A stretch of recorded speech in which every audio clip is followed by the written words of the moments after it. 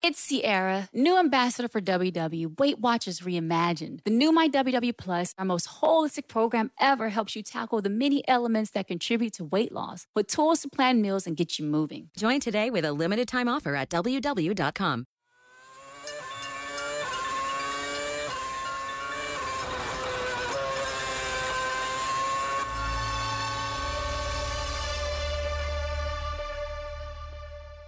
Formula One started the second half of the 2000 F1 season on an exciting note. Lewis Hamilton had Pirelli's right rear tyre to share the limelight with in Spa.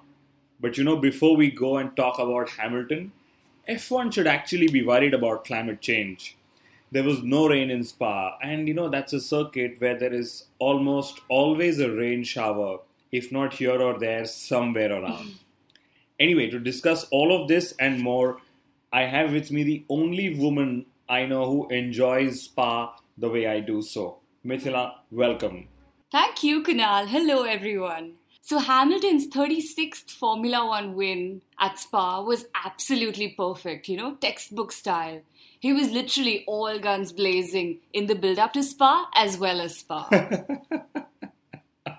That's a nice one. And he clinched his 6th consecutive pole position. So this was a feat that was actually achieved twice by none other than Michael Schumacher. Wow, and on that note, Hamilton also clinched his first trophy of 2015, the pole position trophy. Woo!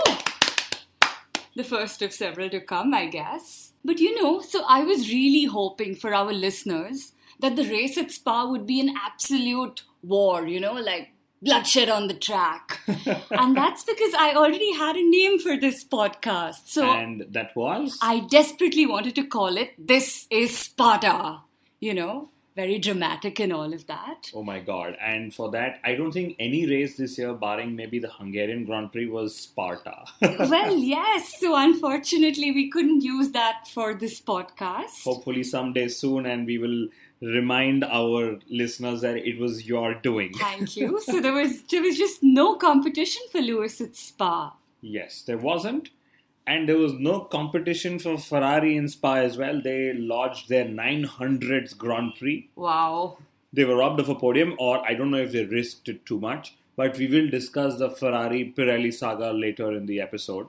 But lest we forget, Nico the Hulk Hulkenberg celebrated 50 Grand Prix starts with Force India as well. Well, technically, he didn't start his 50th race. But we'll forget that. And then we had McLaren. They have made a world record of sorts. 105 grid penalty drops. My God. That's over 5 full race grids. Which means they should have started in Barcelona. McLaren, like Verstappen, are out to create a world record of sorts. The ones that really can't be broken. So much for Honda claiming pre-Spa that their upgraded engine would be on par with Ferrari. Well, realistically speaking, they were on par with the Ferrari engine. Really? Well, the Ferrari engine that powers the Manor. Oh, God. And in fact, even Renault matched the performance of Mercedes in Spa. Both manufacturers had 2 retirements each. Oh, God. I don't think that's what they were going for. But Spa had new starting procedures and everyone was absolutely waiting with bated breath to see how that turns out. But there wasn't anything really different that happened on track. Well, there was something different. And that was Hamilton holding on to his pole position for the first time in 3 races. Oh, we should clap. Mercedes was in action and busy during the summer break.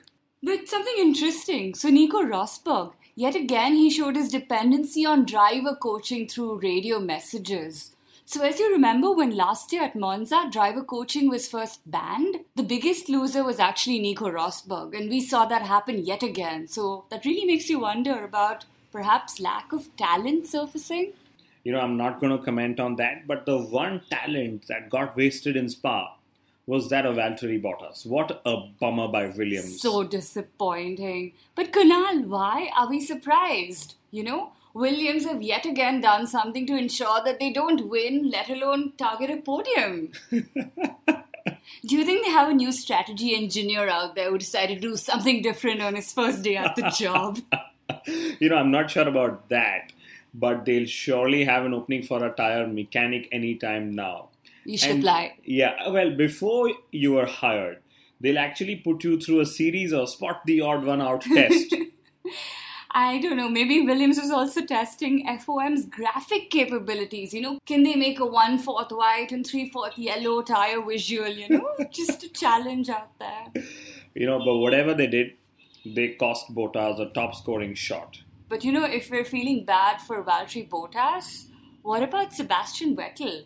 It was his 150th Grand Prix, and he could have well been on the podium, but he could have ended up in the barriers instead.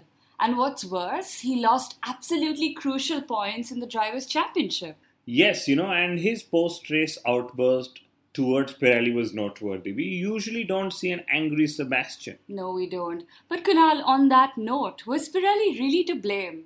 I mean, should that tire have exploded? Can a tire explode like that?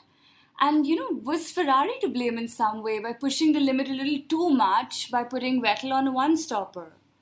Interesting question that most fans have. My bit of understanding tells me that I'm not too sure if Pirelli is to blame entirely for the explosion, but let me put it this way, that no tire should actually explode because it is a massive safety risk, Absolutely. Especially on a circuit like Spa. But it happened to Rosberg in practice though. And then to Vettel in the race. Coming to the one stop for Vettel, Ferrari had to stop him once because he was starting low in the race. And I'm sure a Pirelli engineer in the Ferrari garage, and by the way, every team has one, was aware of their strategy in some way.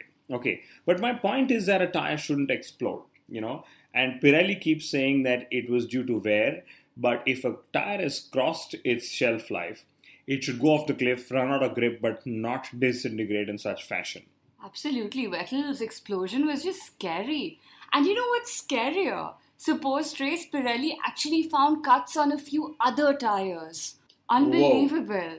And which also makes me wonder, Kunal, do you think Pirelli and the teams could have some sort of a maximum number of laps, for each compound that they outline, just in order to ensure safety on these tires? Personally, I think not. That's a great thought. But what would happen is it would take the fun and the suspense away from tire strategy, because you'd know that if a driver's taken a particular compound, he has to pit within a certain window of laps. Sure. And that takes the fun away from it.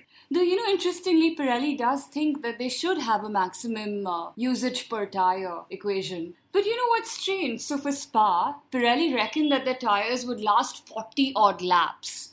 And Vettel's accident happened on lap 28. So we just hope that this issue is sorted out before we reach Monza, very high-speed circuit. We don't want such a repeat there. Absolutely not. It is, safety first in Formula One. Talking of Monza, though, do you think this could be the last Italian Grand Prix at Monza for a long, long time to come? Well, we've got a certain mystery being pound-wise and sporting foolish. Not racing in Monza is like not playing cricket at the Lord's Stadium when you visit the UK. Okay, it's strange that while the sport is running after money, they are still running out of money. And having said this, I really hope Monza stays on the calendar for a long, long time to come. Wow, I love how you put that. But back to Spa, we've not really spoken about Hamilton's absolutely sublime drive and win. His victory at Spa actually puts him a full race win ahead of Rosberg in terms of championship points. So that's an absolutely amazing place to be. Yes, and despite having a wild summertime break, one that a few drivers thought would distract him. They were just jealous. Yes. He came back and did his job 10 on 10. And, as for Rosberg, I think he's just been outclassed all season long. He knows it and he's admitting it too now. We had an unexpected but very deserving visitor on the podium as well. One that I was personally so happy to see. Romain Grosjean. Well done. Yes. I can only imagine that, after his horrific incident in Spa in 2012, this track has gone from being perhaps his worst circuit to his best circuit. Yes, he was the driver on the move at almost every part of the race. The Lotus performed extremely well in low downforce conditions. And Romain is surely one of the contenders for the driver of the day in Spa. And who else is on the list? Well, for me, Danny Kiewat. Kunal, what a splendid, splendid drive, especially in his final stint. And that made him the only non-Mercedes driver in the top 6 at Spa. Woohoo! And also Max Verstappen, all eyes were on him as he clawed his way up the order and some really classic overtaking. Or, for that matter, Pastor Maldonado. You had to bring him up, didn't you? He started the weekend in Spa with a crash and ended it with a retirement. Fairly sublime for him too. No safety car period, just a few yellow flags. Very understated and discreet, I must say. But credit due where it belongs. He had a good qualifying session and was doing really well in the race before a self-inflicted clutch issue caught him out. Suicide. He could have actually scored a good chunk of points for a change. What do you mean for a change, Kunal? Pastor Maldonado scores points almost every other race. Penalty points, I mean. And lastly, how can we not talk about Fernando Alonso? He said, best race in Spa, I was ahead of Button, etc., etc. But the reality also is that he's driven the least number of racing laps this season amongst all drivers. Not surprised. But talking of the teams, Mercedes now have more points than the closest two rivals put together. Whoa. That's a lot of points. And meanwhile, in the midfield battle, Grosjean's podium has actually parred Lotus ahead of Force India by just 1 point. Oh my God. That's one close midfield battle I'm going to be cheering for. But I really wonder if the Lotus cars left Spa. Like Sauber, they too had a legal issue with a driver who they didn't honor a contractual commitment with. Charles Pic in this case. Do you know how he looks? Okay. We have your answer. But if I were the plaintiff, I would have just taken that Lotus car home. A black colored F1 car, a podium scoring car at that. I think it would look very nice in my living room, maybe. Well, in that case, I would have taken the 2014 Lotus F1 car home, the one with a Batman-styled nose. Yes. But for all your Batman love, let me now talk about my favorite driver on the grid, the Iceman, Kimi Räikkönen. Kunal, I am so happy I will get to see him in action for at least another year. Yay! Yes, the 2007 champion gets another lifeline. I'm happy for him and, of course, happy for you.